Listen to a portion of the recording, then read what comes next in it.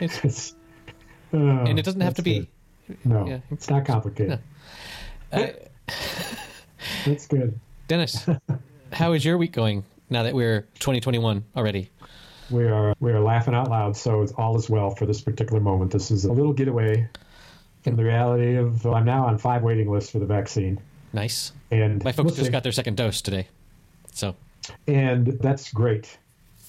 That's great. Several people I've talked to get sick after their second dose, so we'll have to listen in on that. Yep. But Pa's still hanging in there.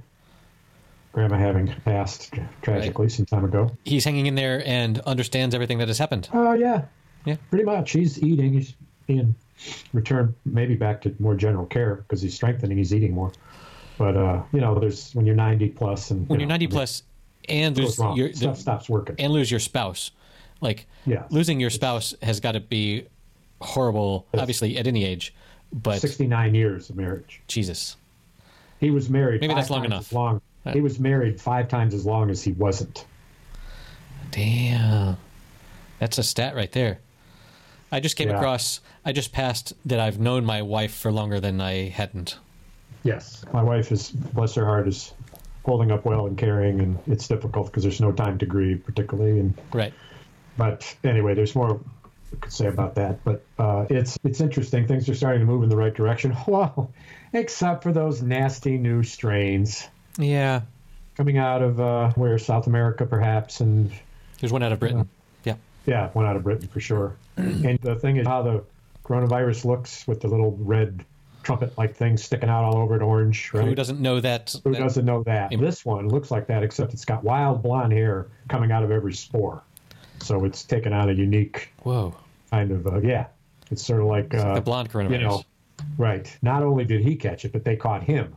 And now look what's happened. Oh, no. So it's going to be called the new PM strain. Well, that sucks. Remains to be seen.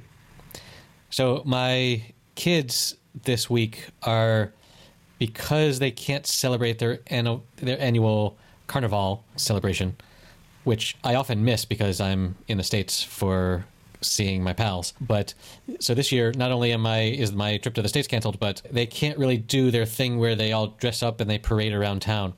So they're doing this, and great on the organizers and the principal and stuff. They're doing this thing where each day they are invited to do a fun thing. Like one day they came to school in their pajamas. Yeah. And another day they went to school with their clothes inside out. And just all these stupid things that are that aren't that hard to do, but are the seeds of nightmares in the future, where you end up where you find yourself in school in your pajamas and no one else is, or with your clothes inside out or no one else is. It's just these little, it's the stereotypical nightmare scenario. And then there was another day where they had to go with really crazy hair, like spiky hair or wild ponytails and stuff. So that's how they're celebrating this time, to obviously, before we give up all of those shenanigans for Lent, to, I don't know. Carnival is a thing that has gone past its origins. Yeah. And there's some of these things, we'll see whether they ever come back the way they were. I've been watching Watch Your Honor, which we'll talk later when I'm more disgusted in my outlook. Right. But I shot in New Orleans, and in very many places I've been, it's at the end of the world. It's a pretty big city, but there's some really iconic places and some places that are exceptional.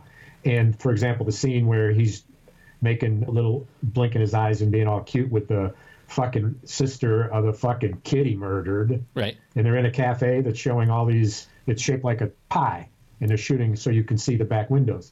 Not only have I been there many times, I've sat at that particular place and worked for hours, had meetings there. I was been in the place for hours. Very so cool. When they shoot it, so I'm thinking about all that, and then I'm thinking about New Orleans and thinking, oh my God, here's the latest news report.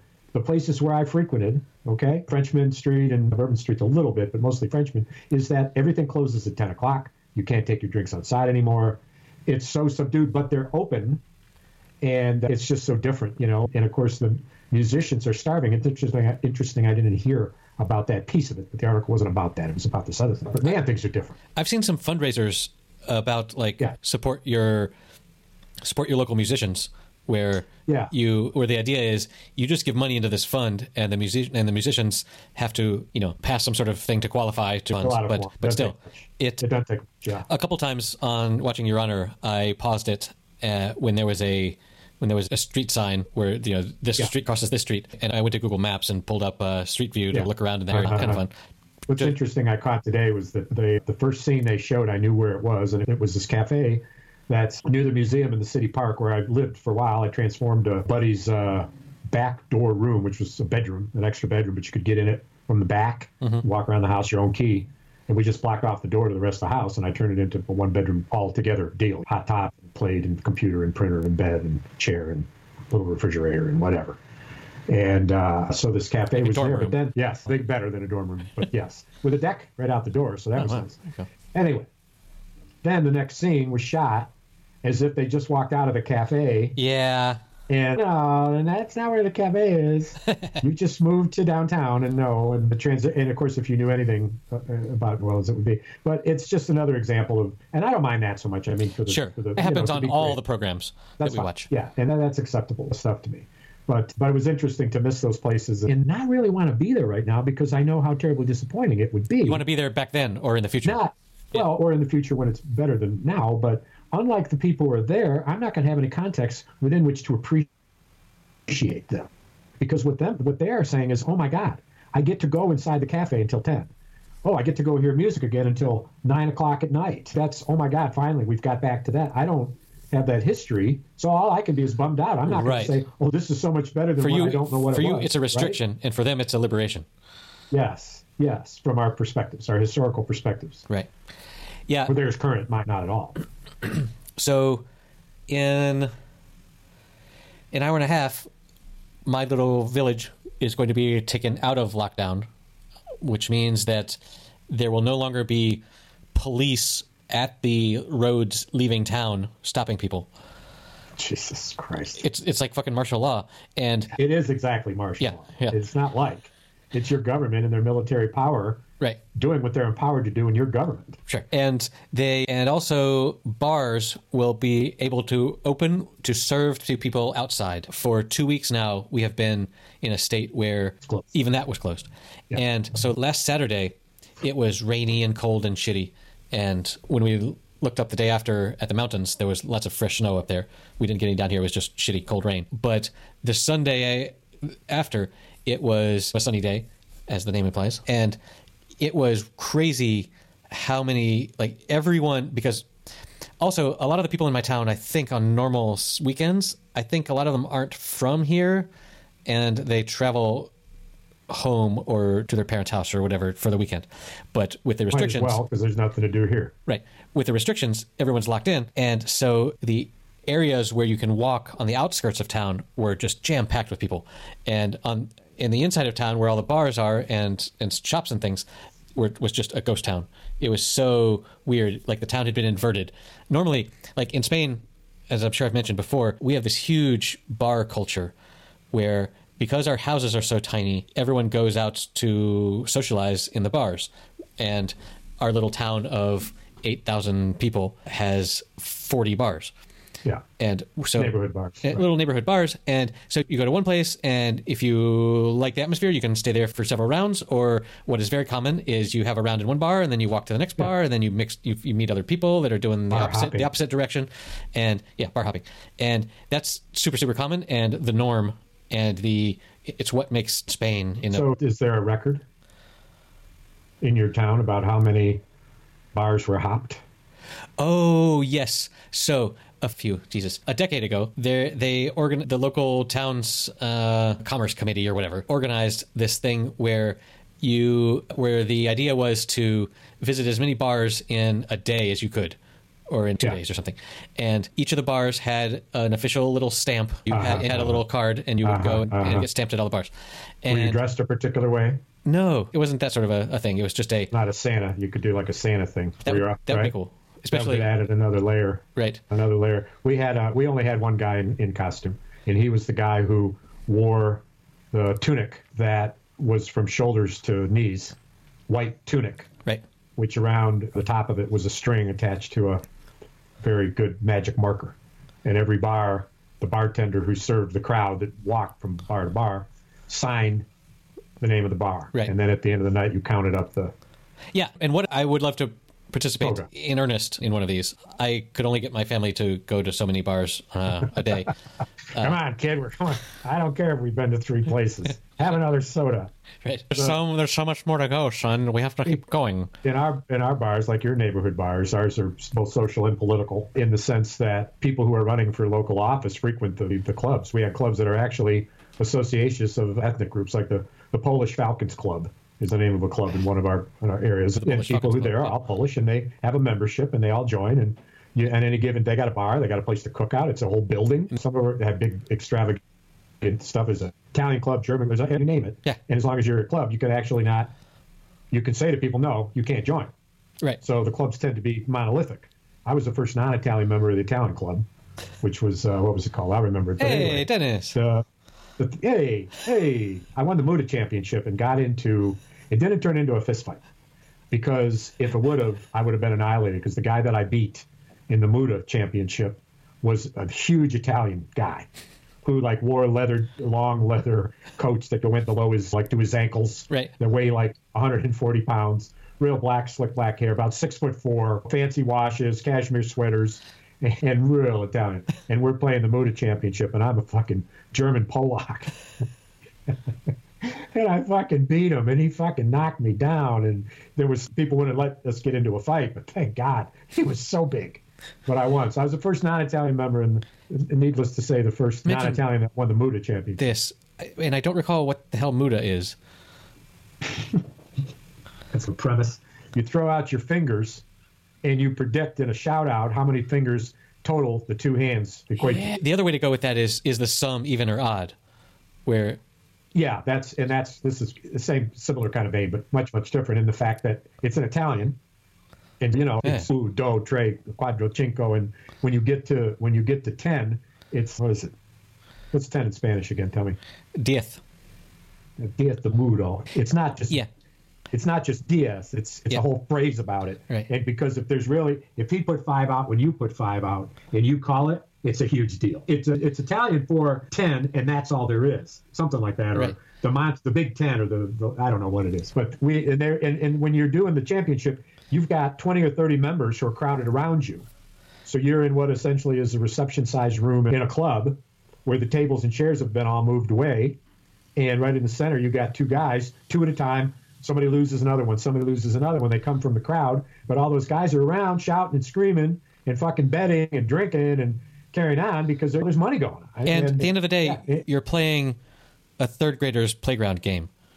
Yes, in a very adult way, I must say. Hey, fuck you. Fucking Diez de Muda. Maybe it's 10 to the death. I don't know. What does it mean? Diez de Muda. If I got it right. Diez de Muda. I don't know, man. Muda sounds like mute. In Spain, the children say, I shit on 10. Because... I like it. That doesn't translate well into English, but I'll try it when I'm having a discussion about because when someone's making you an offer on something. But it's a... Let me see if I can say this word right. Bowdlerization. It's like going from God to gosh or damn to darn. There's a term for that will be in the show notes. That is... What do you think it is? Bowdlerization. I think it's related to all the time you need. the balkanization. But I don't know. Anyway, or no, there was some guy named Johann Sebastian Bowdler or something, and he came up with this. Anyway, so a common swear in Spanish, which to my American ears is more offensive than anything that we ever say in English. A very common Spanish swear is "I shit on God." Can you imagine a stronger sentence? When something bad happens, give me a context. When you chili dip your chip shot in golf, you say "Me cago en Dios." I shit on God. Like it's the world has conspired against me, and fuck the world. It's one of those old things. I shit on God. I told you, "Szakle fakulera," which is in Polish, my translation of it, which my mother used to call me. "Szakle fakulera." When I do something wrong, "Szakle fakulera." You make a fist and wave the fist at me. And I asked my Aunt Mary, who's her elder sister, was born in Poland. I said, "Mary, what does this mean, "Szakle fakulera"? She says, how do you say it? And I said, Chaclet. She said, Chaclet Sacoulet. And I said, yeah. She says, oh, Danny, that means you're the blood of a dog. Nice. That's your mother calling you the blood of a dog. That's good. That's good. But so people say, I shit on God, me cago en Dios. And the kids have learned to say me cago en diez, which it's like saying gosh darn it. You take the first syllable of the word and then you twist it at the end so that it's not so bad. And so what is it translated to? I go to the bathroom when God is in the next room? No. The original is I shit on God, and then the kids translate it to I shit on 10, because 10, that's right. Diez, okay. and Dios start with D. Got you. That's great. Isn't that good? That's great. That's amazing. So this started by me and us talking about these bar hops. So yes. The political nature of the club, a social club and a political club, was such that when you went there, whether it's Italian club, the Polish club or whatever, or the firemen's club or the police club or the American Legion or the Foreign Legion, 55 bars in a town of 20-some thousand people. Right. 55. And then 3 miles up in a college town, a bunch. And there's 50 and 6 or 8 up near the college town. But the movement of the crowd, we would start at a bar that the guy who wore the toga, he and his brother owned. Right. And it was called Brothers. That Brothers burnt down, and they opened up another one, and they decided to call it Brothers 2. Oh. Brothers 2. But we started there, and then we walked from bar to bar to bar to bar because it's neighborhoods. It's literally a block, 2 blocks, until you've walked all over town, which is 4, 5, 6 miles one way. You're going to get across town. And I remember we as we went from place to place, the politicians would be there, like the ward councilman. He'd show up. We'd all walk in. He'd be there. Like, hey, Jerry. He'd be surprised we'd show up. So he would end up giving the signal to the bartender. That's what I'm telling me. A beer was 65 cents. When if you went to a bar back in the day, it was $1.50. A mixed drink was $1.65 instead of $5.25 back in the day. And so when he did that largesse, it wasn't that large, right, but it had the effect of many bars we went to. It wasn't like, hey, let's have a beer and go. We drank there. I remember one place we went, a neighborhood bar. This poor old mama owned the bar. She lived upstairs. She turned the living room into a bar.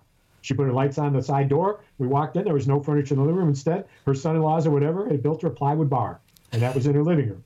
And what we discovered when we were doing one of these runs, I believe, was that the bar was not all that well connected to the floor, and we started to rock it. Oh, no. The floor was over. We pulled it right out of the floor and moved it across the room, at which she threatened to call the police and get the guns. It might have been a different time. But that's the kind of place that we went to. Right. I don't know if your places are so homey. We literally were drinking in people's houses. No. The places that I go are actual establishments where the bars are bolted to the floor. That's so unnecessary. It's like, why would you do all this work? No, but and man, I really feel bad for the bartenders and the bar. Like several bars have closed, obviously, during COVID. And it's just tough because I've always been curious about the financials behind the bars, the local bars, because I don't know. There are places that do a lot more wine, like low price wine service, and others that do, like in Spain, much of the wines are cheaper than the beer, and for a glass that's not the same size. But what temperature is your beer? Cold when it's served. So the beer taps actually have the condensation on the tap has frozen a lot of the time. So they're cold. It's not like a lot of European countries, correct? England has the fame of the warm ale, and they will tell you, I don't have a lot of experience with that, but they will tell you that ale is not the same as lager. Lager should be cold, but ale is a different thing and can be served more or less at room temperature. I don't have a whole lot of experience investigating that, but I would love to get more experience.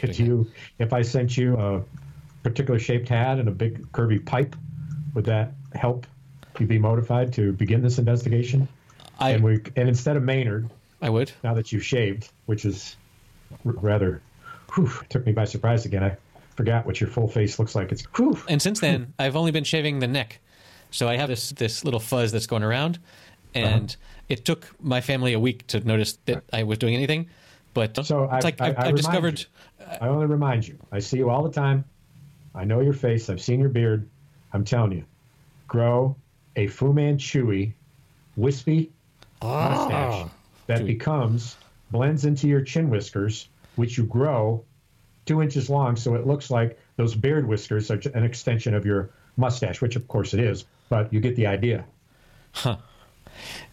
I saw a dude the other day who he had this really long pointed beard. It was longer than anything I've ever grown. So I grew my beard longest out of a year, and this dude's been like at 5, and his hair was so long that it came down to his ass, but he had put it in what I first thought was a ponytail, because when he turned his head with his big furry bearded face, the ponytail swung and it was down to his ass.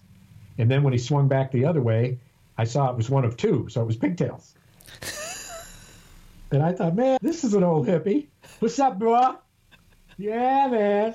It's one per cheek. Sitting back there. Whoa. Let's do some early David Bowie, man. That's impressive. That's dedication. Yes. So back to the bar hopping, as you would go from bar to bar to bar, depending on where you ended up, right? There would people buy you beer. So it wasn't like, when we counted up, it wasn't like, oh, and this was what we had the record, which was 55 bars from 2 o'clock in the afternoon to closing time at 2 in the morning.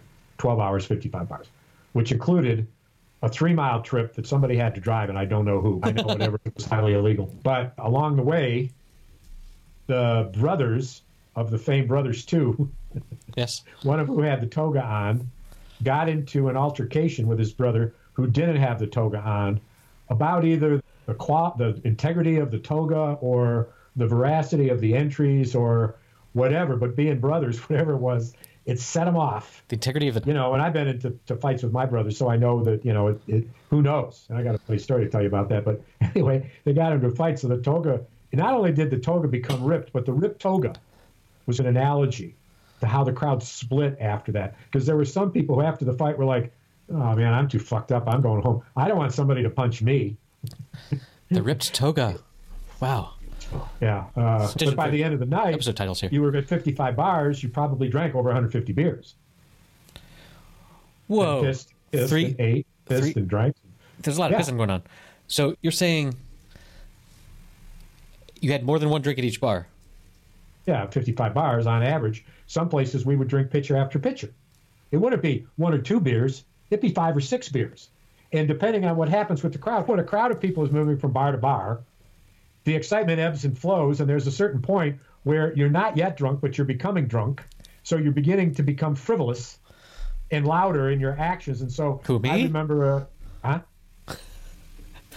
Of course we become more frivolous. More frivolous. I remember walking from one bar and had... You were averaging a bar every 13 minutes. On average. Average, yes. So I guess there might have been somewhere you had 5 drinks and another where you had 1 or 2. We never had less than 1 because it wasn't allowed, but you would. Obviously, so these surges would happen. So if you go to some mom and pop and you have your one, there's no jukebox, there ain't nothing going on. Yeah. You got a better place up the street. You walk, bam, boom, boom. I mean, you're in and out of place in 2 minutes. You might even call ahead and say, we'll be there in 2 minutes. There's 20 of us, line them up. Boom, bam, boom. But then you get to the other places, you'd walk in, there'd be a bunch of people. There'd be music. You could be in and out in a minute. Down your pint and see you later. You're talking 20 guys. It's not like 70. It's not 100. It's 20 guys. But anyway, leaving this Polish joint, Gorka's, which was the best Polish restaurant in town, and it had a nice little bar, but a polite crowd. An older Polish couple owned it, and you didn't want to raise a lot of shit in there. It is, by the way, where my wife and I had an interesting rendezvous that you'll never hear about on air. Never on air. But outside of Gorka's, as I walked out, they had these really nice geraniums. They're in these brown pots, and they're about the size of a 10-quart kettle. And I took it. And I acted like it was my hat, being the clown to the group of 20, which was pretty funny. I don't. And so then I saw up the street a police car. So I pulled the plant off my head where I was holding it and hid it behind my back. And when the cop car came up, they couldn't see it. And then the guys milled. We know all the cops. They went to high school with us. Hey, how you doing? What you guys doing? Be careful. Wow, there's a lot of you. No, we're not driving. No, we're not driving to Fredonia. No, we're just going to keep this in Dunkirk. Everybody fucking knew. That was a total fucking lie, including the cops. I think I got a ride by the cops to go from Dunkirk to Fredonia. There you go. I vaguely remember this. It might have been another time. But so when I was leaning over, talking into the window of the driver, leaning down, me standing, I took the potted plant from behind my back and I put it on top of the fucking the high alert blinker that the cops turn on when the police light. Over. Yeah. And so we talked for just a moment and then they pulled off. The most delightful moment up till that time was history making. in that fucking plant because the cop was driving carefully and legally. It stayed on there as long as we could see it drive away. Nice. Doing 35 miles an hour with a real slow tach. It was a heavy plant. Right. And the light it was on was large enough to hold it quite well. And so that was high hilarity. But you go and you go and you go. But the fight kind of had a real bummer on it. And I ended up in the gutter. It was a sad ending. I fell down. It was rainy, and this isn't the story where your future wife, found you in the gutter. Oh, what a memory you have! That's it exactly. Here before we've trodden this. Trod these waters before. It's an enjoyable recount. I do recall the sickness, though. It was. I mean, here's the truth of it, and I don't want to gross out the 44 people who now we have listening from Uruguay, but you're going to do a lot of pissing. You'll likely do a little puking. You're going to put 150 beers in. It's inevitable. But here's the thing. It's going to come out both ends. Well, I knew. Right? Both ends rather than bookends. I haven't been an experienced drinker since I was 16. I knew that longevity was going to be reliant on understanding that at certain intervals I needed to eat certain kinds of food, mostly absorbent things like bread and pasta and this and that, without eating so much that it hindered my thirst, but more frequent. And also, too, just the camaraderie of the event and all your best buddies who, mixed crowd, with men, women, of course. Although, do I remember any women? Probably not. No.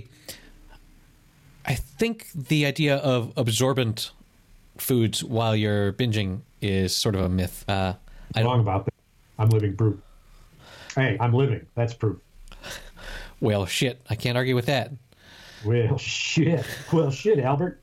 Well, shit. So speaking of shit, let me just mention one thing. Uh-oh. Just one thing. Did you see the courtroom, Your Honor, managing the court? The one I saw it yesterday. Number 8. Yes. So there are 10 in total. There will be 10 in total. I just saw 9. Yes. I made it halfway through 9 last night. Yes, couldn't make it all the way through 9, but I have seen all of 8 with this courtroom. Is a couple of insights here, and I don't know why I didn't. Where apparently, just without any sort of reference, they just some people start wearing masks. Yeah. So hold on, before you go on your rant. The mask. The gangster bad guy. Baxter is such. He's like when you were talking about your badass Italian. He's a parody foe. He's a fucking caricature. He's a caricature of the badass Italian Greek. guy. He's not Italian. He's Greek. Mediterranean. They're all the same down here. He's from Earth. He's in the human species. Wait, his grandparents grew olives. Come on, no. But anyway, he's so. Wait a minute. Is the way you grow olives is you plant an olive? Is that true? The part inside the olive that you're not supposed to bite on, except you. Except in America, it's almost impossible to buy those that haven't been taken out already. Oh, that's not true. Not nearly impossible. That's not true. My parents I could go to struggled. places right now. Adam. Okay. 3 within a mile. And why? Not to go all Jerry Seinfeld on this, but why do they call it pitted pitted olives means that they've removed the pit? Yes. It should be like unpitted olives. No, pitted. Actually, I don't agree with that, but I can see your point. Pitted being Thank you for that generosity.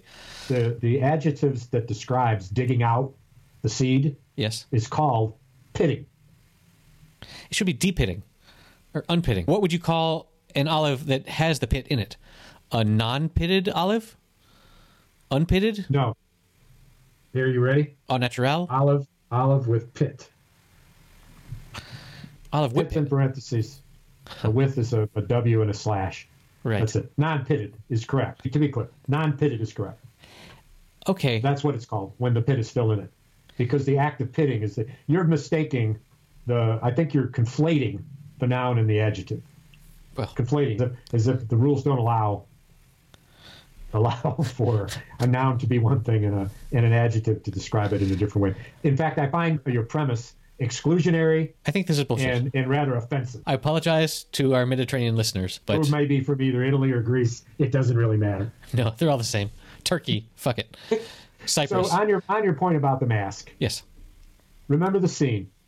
This fucking judge, who's more like a Keystone Cop, who's schizophrenic, he conspires to get the witness with the broken leg. He gives him drugs so that instead of being killed by the Greek killer, the crime family, instead he's taken to the hospital. So it's got a motive to it that is life-saving.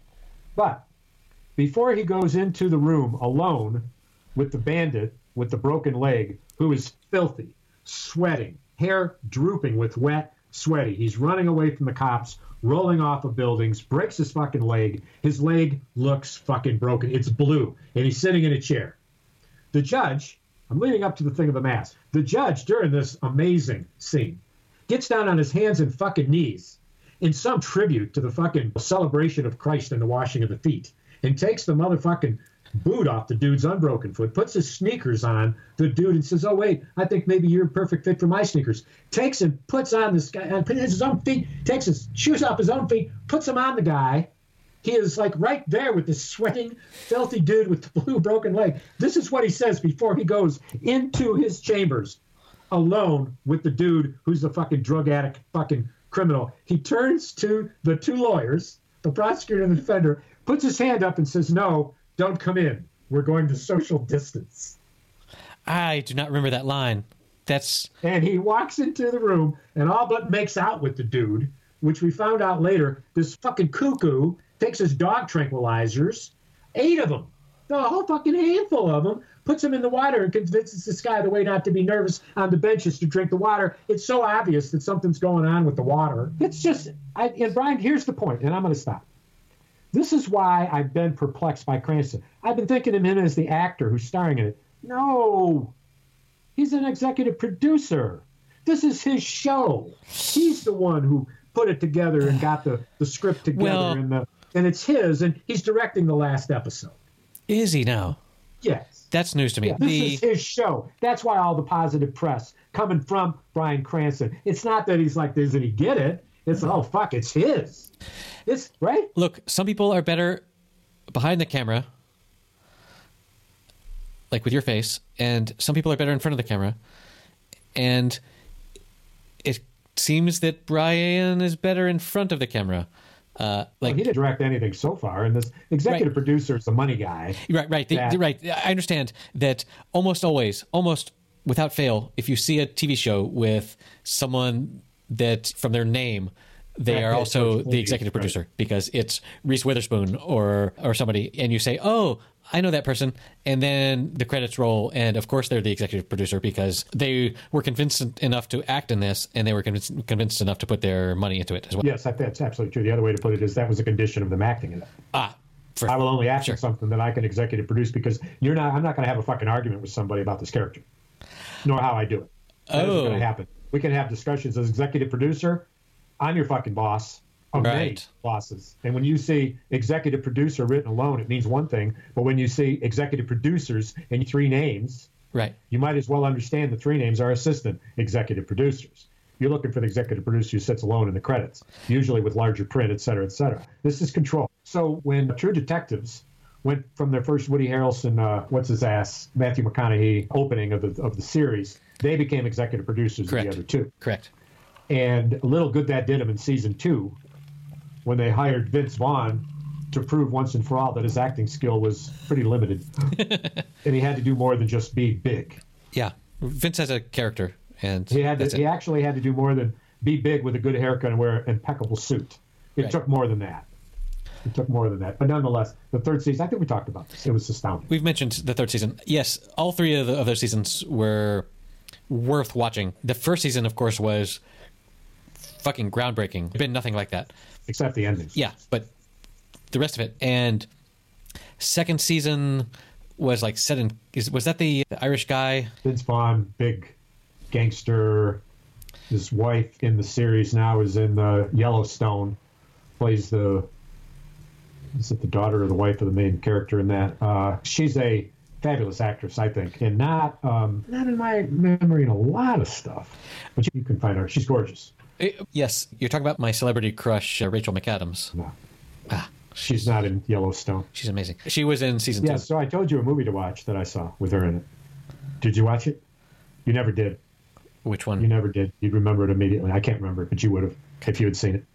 I have seen. She's, as we have gushed over before, she's the time traveler's wife. Which is the very heartwarming... Which is just gorgeous character. Yeah, she is amazing with those little dimples. Anyway, let's not get off track. Did you say? Wait a minute. Did you say little dimples? She's got cute little cheek dimples. No. So do you. I wonder if that's why you like them. Because you see in her face your own dimples. And we could dig into that a little bit. She's a month and 5 days younger than I am. Perfect. Perfect. I'm just saying. You'd be her superior then in every way. Yeah, especially in acting and executive producing. She is a grown up. You know what I saw the other day that I'm sure you'll appreciate that she was in? Was Philip Seymour Hoffman in Doubt, with none other than the amazing Meryl Streep as the head principal nun. And she was the most wonderful little innocent nun that you'd ever seen on screen. Yes. And yes, I distinctly remember that movie. Nervousness at making sure that there was tea poured was quite the scene. That's one of the movies that when I'm journal sapping, yes, that if I see it, I'm going to see wherever they are, and I'll listen to it until I'm bored with it. So yeah, I appreciate that movie.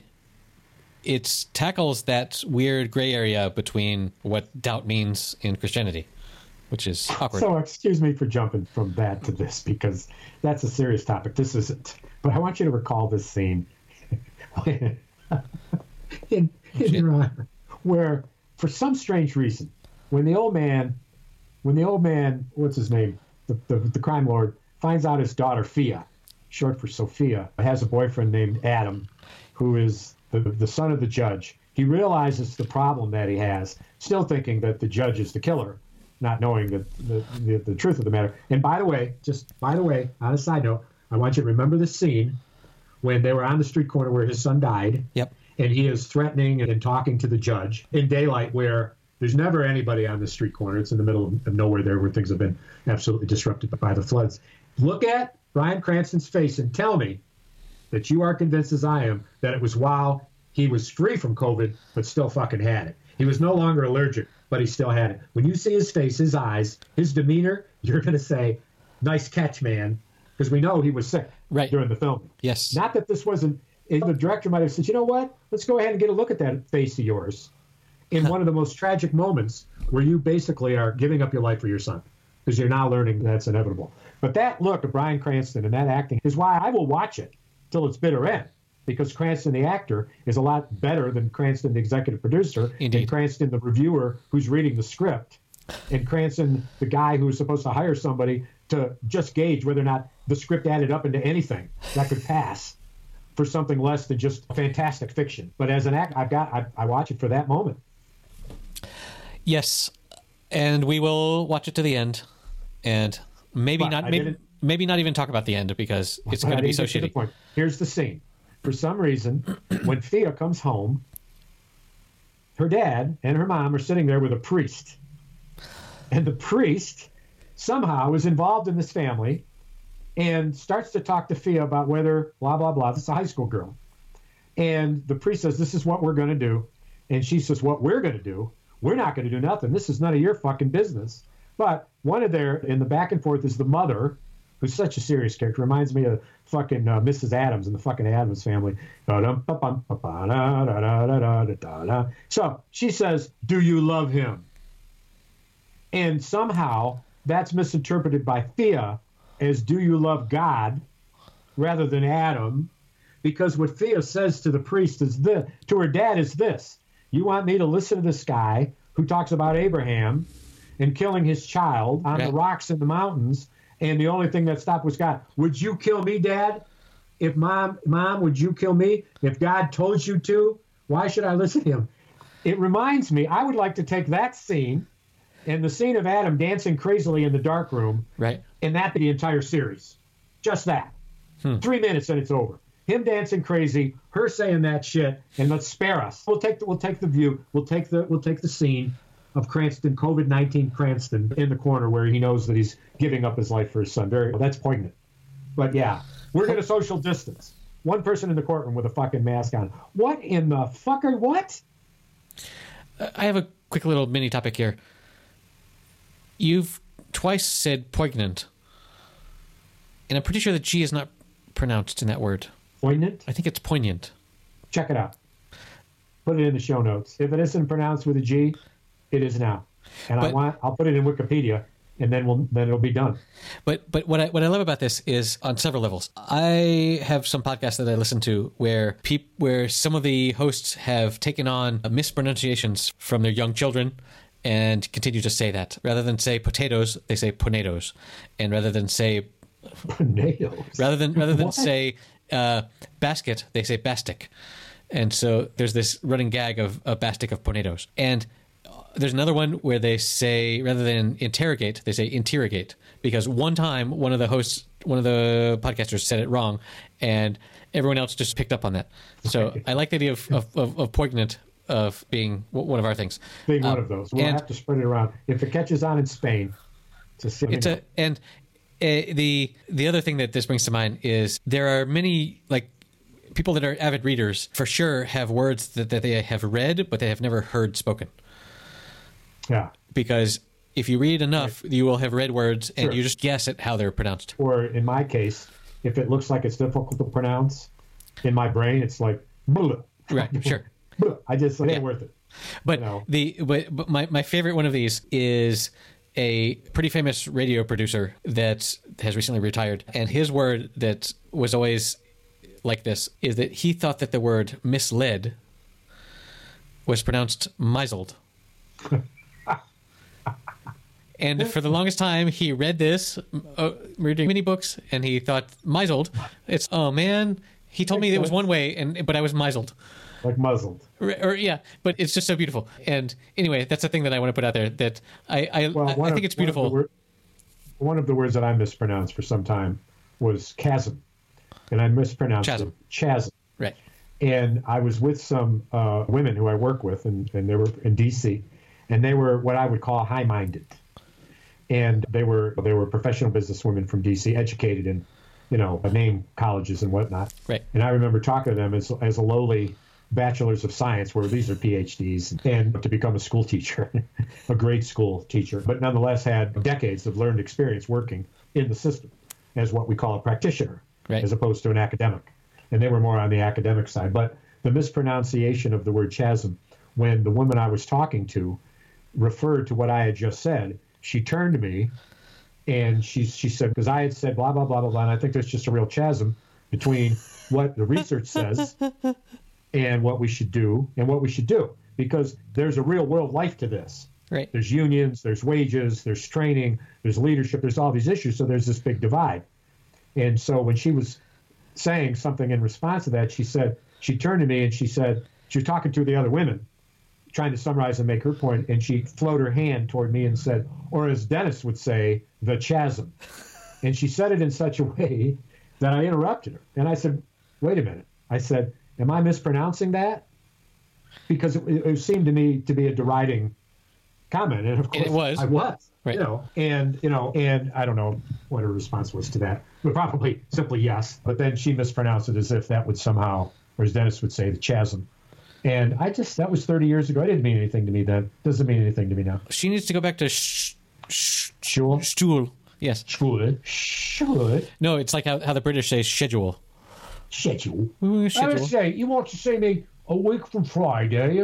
Let me say, yeah, check the schedule. I say that. It's that I've got to see my mom. Well, that should be to move on. After that, cup of tea, spot and then move on for the day. Yeah, I can make it. It's for its own schedule. Its own calendar. I have to take my kids to shul, and then we can be on the schedule. Shul.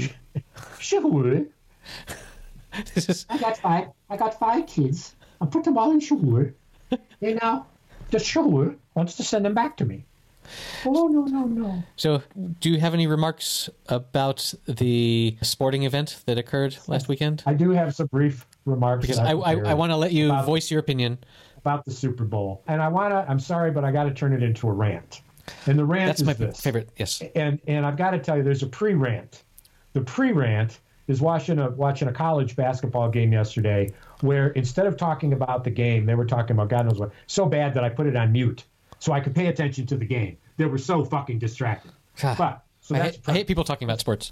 Let's go to the Super Bowl. Yeah, right. Continue. There's a fucking game going on. Hey, there was a steal. Did you see it? He just scored a 3. You fuckwad. Pay attention. Nonetheless, that's the pre-rant. More recent, so it's not really pre, it's post, but is a prequel to this rant. Bring it. Where they've got these two, Tony Romo, who I love, probably the best color factual analyst on television today. Knows every play, was quarterback for years and years. He's marvelous. Excited as giddy as a schoolgirl. to watch this. Giddy. So he's jumping up and down on the balls of his feet in the beginning opening of it. He's so excited about these two quarterbacks and the Tom Brady and a new generation. The storied history. Yeah. This is what they're fucking Kansas City's ever does. Gets fucking creamed. Never scored a touchdown. He's pressed 26 out of 29 times. The fucking line is fucking broken down. It's a bunch of shit. It's one of the worst Super Bowls we've seen. The announcers, they decide to not only, as they should, talk a lot about other things because the game was boring as shit, because Kansas City couldn't and didn't and could, and Brady did and did and did.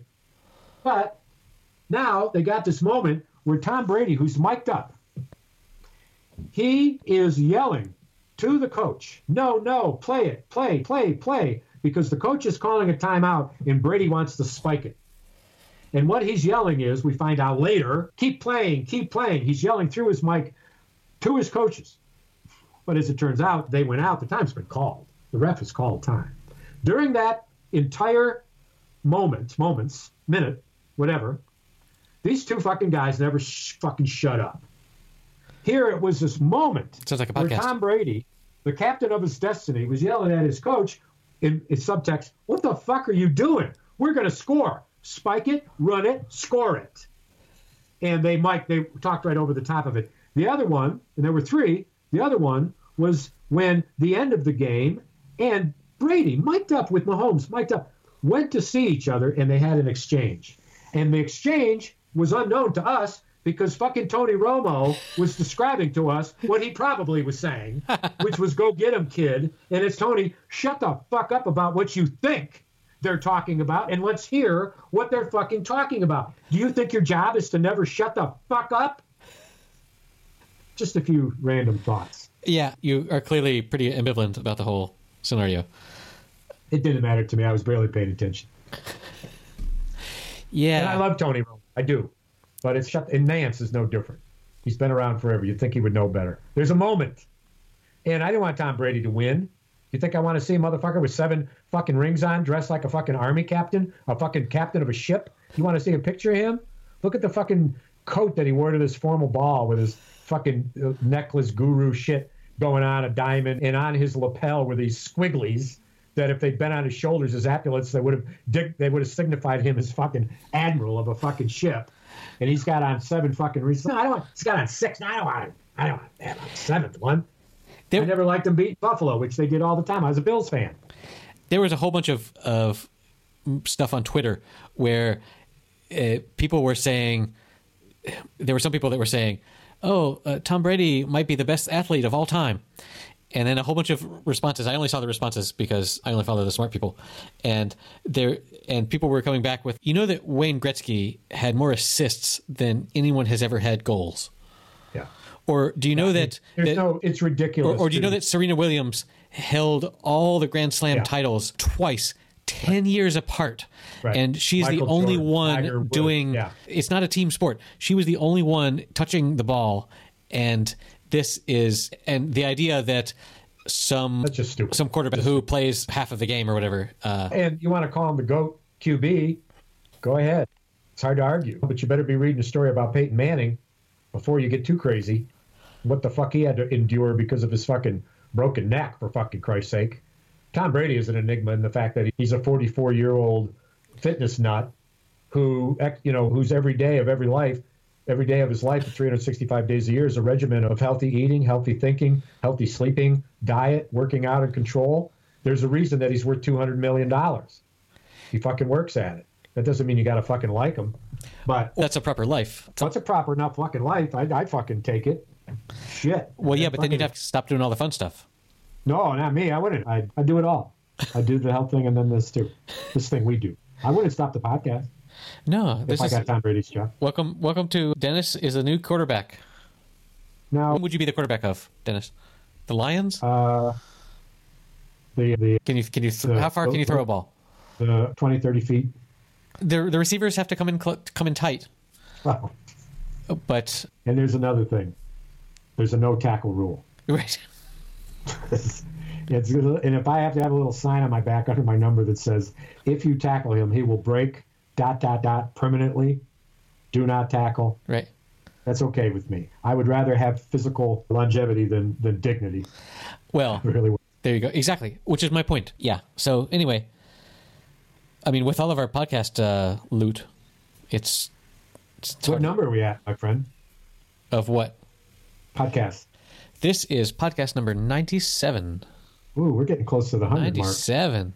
We have 3 weeks left to watch Moonstruck. Yes, indeed. We're going to learn about Cher and Olivia Dukakis. Nicolas Cage. All the Moonstruck people. Yes, tune into that episode. That will be super exciting. Should we drink champagne that night? I think Should we play romantic music and drink champagne? I think maybe so. I don't know how lovey-dovey the film is, but... Oh, how we danced on the night that we met. We danced and you pranced and you sat on my lap. Whoa. You kissed my sweet cheek and a tear dropped from my eye. I thought we weren't going to talk about this on the air. We danced. Then we podcast alive. Hey, do the chest thing that I taught you. You just had a good hollow sound there. That was...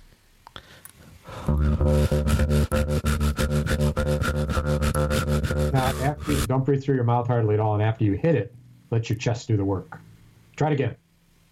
Do it again. I hit it.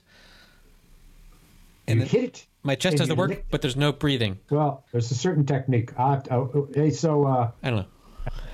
This is getting very sexy. I can't wait for you to hear what that sounds like when you go to edit this. No. Because it's just a little more than annoying. But we'll see. Well, my friend, it's always great to connect with you. Next time we talk, Your Honor will be... Oh. You're honored. And, of course, it's not getting a second season. Oh, I wonder why. I wonder if any... I sent you 3 reviews. You did. Very negative reviews. Did you scan them? I read every word, and I was like, Dennis wrote this. So leave us with this. Tell me about the cartoon you sent me, which will be in the show notes. The Too Late to Nab 'Em. Yes. So this was a New Yorker cartoon where it's 2 cops standing outside of the White House and... of a bank. And it's clearly there's this guy that's walking out of a bank with bags full of cash, and the guy looks pretty similar to a particularly impeached individual. And the cops say, "Oh, he's not robbing the bank anymore. Too late to nab him." And that's the spirit of it. That's the spirit of it. I think they just say, "Too late to nab him." Is the shoot? He says. Shoot. I guess it's too late to nab him. He's already left the bank. Okay, there you go. So, and the best of it is that it's so casual where he says, "Oh shoot," everybody knows it. But I got to say, your recollection of this is that somehow the bandit looked like Trump. I don't think he did at all. Oh yes, he did. Are you fabricating it? Yes, he did. He did. Put it on the chat box. Let me look at it. Can you do that quick? Is it there? There's something in the chat box. What is it? That's probably me saying. Oh, it's you. 6 minutes left. You're letting your nails dry. Yes, I have to show up fabulous for this. It says... There it is. Yes, so the guy says, "Shoot, I guess it's too late to nab him." I know. What's it look like? What's he look like is the question, not what did he say. He looks like Trump. Skinny Trump? Yeah. I mean, he's a skinny bandit. But look at the hair. Oh, I lost it. There it is. There's some Trumpy. Oh, okay. I have to agree with you. Okay. I missed that altogether. Good for you. Thank you. It's nice to get some praise once in a while here. Good for you. Just once. In a while. Maybe another while will pass, and then I'll get another praise. But yes, it's too late to nab him. Can't possibly convict someone after they've done the crime. So I've been in a situation here that is interesting, in that in the afternoons for the past 2 days, I've cared for our soon-to-be 4-month-old granddaughter. And that happens to be time to put her to sleep and her nap time. And so I've been able to put the television on mute and watch and read the entire proceedings from the impeachment hearings. And it has been... That would put any child to sleep. Yeah, that child was asleep. And I slept a bit too. I dozed off once. But the impeccable presentation by the Democrats and the great level of the broadcasting and the techniques of it are so impressive. Huh. And the dudes who were like trying to defend the president, they talked for the first 10 minutes, and you would have thought that they were working for the fucking Democrats. It was unbelievable. It was unbelievable. Because their argument was so bad. It was so terrible. And he's talking about replacing him. He was furious. And it's like, what the fuck would you expect? What would you expect from these fucking guys? It's unconstitutional. No, not true. Here's the record. It's literally papers there. Historical references when it's happened. This fucking defense team quotes a constitutional lawyer, and they want to portend that what he's saying is that, no, you can't impeach somebody who's not a president anymore. And they were so fucked up. He wrote a tweet yesterday to the world that said, you don't need to misquote me. That's not what I said. Misrepresentation doesn't help you. There are both sides to this, and your interpretation of what I said is wrong. This came out, and the Democrats showed it just before the guy got up. He never was able to argue that it wasn't constitutional, and he said something like, I rest my case as much as I presented a case at all. And the Republicans said so. The senators interviewed who voted against it, who had voted on the question of is it constitutional, they voted no, we can't do this guy. They nonetheless said, wow, those guys were fucking terrible. It was so convincing what the other side said, but no, I'm still going to vote no. I'm staying with the party, so to speak. Yeah. Fuck, cowardice. Well, even the dude from Montana, the rancher who I like so much, he voted no. Republican. Well, I'm not a cat. That is one of the strangest things I have seen forever. It's so good. So Eric sends me this clip from a courtroom proceeding of a virtual Zoom courtroom, which are all over the countries, all over the world now in the pandemic, where there's obviously a parole officer or a court official and a judge who's sitting there in one of the boxes. It's a three-person images on the screen. Zoom. And he's sitting there not paying attention, old gray hair, looks like a judge kind of guy, reading something, not paying attention. And he doesn't quite notice that the court staff is talking not to a criminal whose voice you hear, but in a lawyer. Fact, no, it's not a lawyer. It's the criminal. No, the cat was a lawyer. A lawyer rather than the accused? Yeah, no, he's the lawyer. And he's willing to go through, like, at one point he says, I'm willing to just keep going with this. I can do my job as a cat. Well, we didn't say to folks that he had software on that made his voice and mouth movements come from a cat. No, yeah. And it was an app that he had somehow fucked up. Zoom has a feature now where you can do stupid shit. Like that. And it's just a thing that you can turn on that I guess is like fun for when you're hanging out with your friends because you can't actually be near them with COVID. But he had this, it's called a filter. Like they've been doing this with Snapchat and stuff for many years. But you can, but the best part is that it uses eye tracking and like visual tracking of your head and stuff. So whenever he nods, the cat nods. And whenever he's like, oh, my settings are turned wrong, and he cuts his eyes to one side to look at his settings, the cat cuts his eyes to one side to look at his settings. Anyway, and his mouth moves. His mouth moves with his voice, yes. But this is every adult that has done a Zoom meeting totally feels for this guy who wants to be professional. He's a fucking lawyer. He wants to do his lawyering, and he wants to get on with whatever proceedings are about to happen. But his computer, like he accidentally clicked a thing on his computer, and now he looks like a cat. And it's just the funniest thing ever. And his line is a quick thing where the staff is saying, well, you seem to be using a filter, so there should be an arrow in the lower bottom of your screen. And the lawyer says, I'm afraid that I've tried, I don't know. I would just as soon go on. Right. And the court staff. Let's just continue. And he says, I would just assume go on because I am in fact, but I'm not a cat. Yeah, that's so good. The fact that he has to state that. No, I'm really here. I'm not really a cat. And at that point, the judge looks up from whatever he's reading and smiles a little bit, obviously looking toward the court staff to think, oh, here's another fucking nut job. Let's go to the next case. They're doing 40, 50 of these in a day. And that's why it's such a quick clip. Well, I think they probably said after that, no, we can't interview here when you're the head of a cat. It's too much to expect. Listen, bro, I got to go, man. Meow, man. This has been fabulous. The highlight of my week. Really is. I will see you next week, my friend. All right, number 98. Shit, already? 98 Deadman. 98 Deadman. Yeah, you did the last one. Stones out. Yeah. Well, 98 Deadman. 98 Deadman. 98 Living Wind. Deadman. 98 Deadman.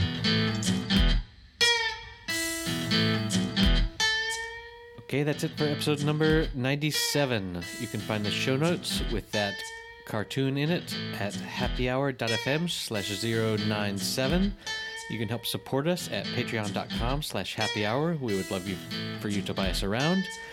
And we would just like you guys to have a great February, Just be cool.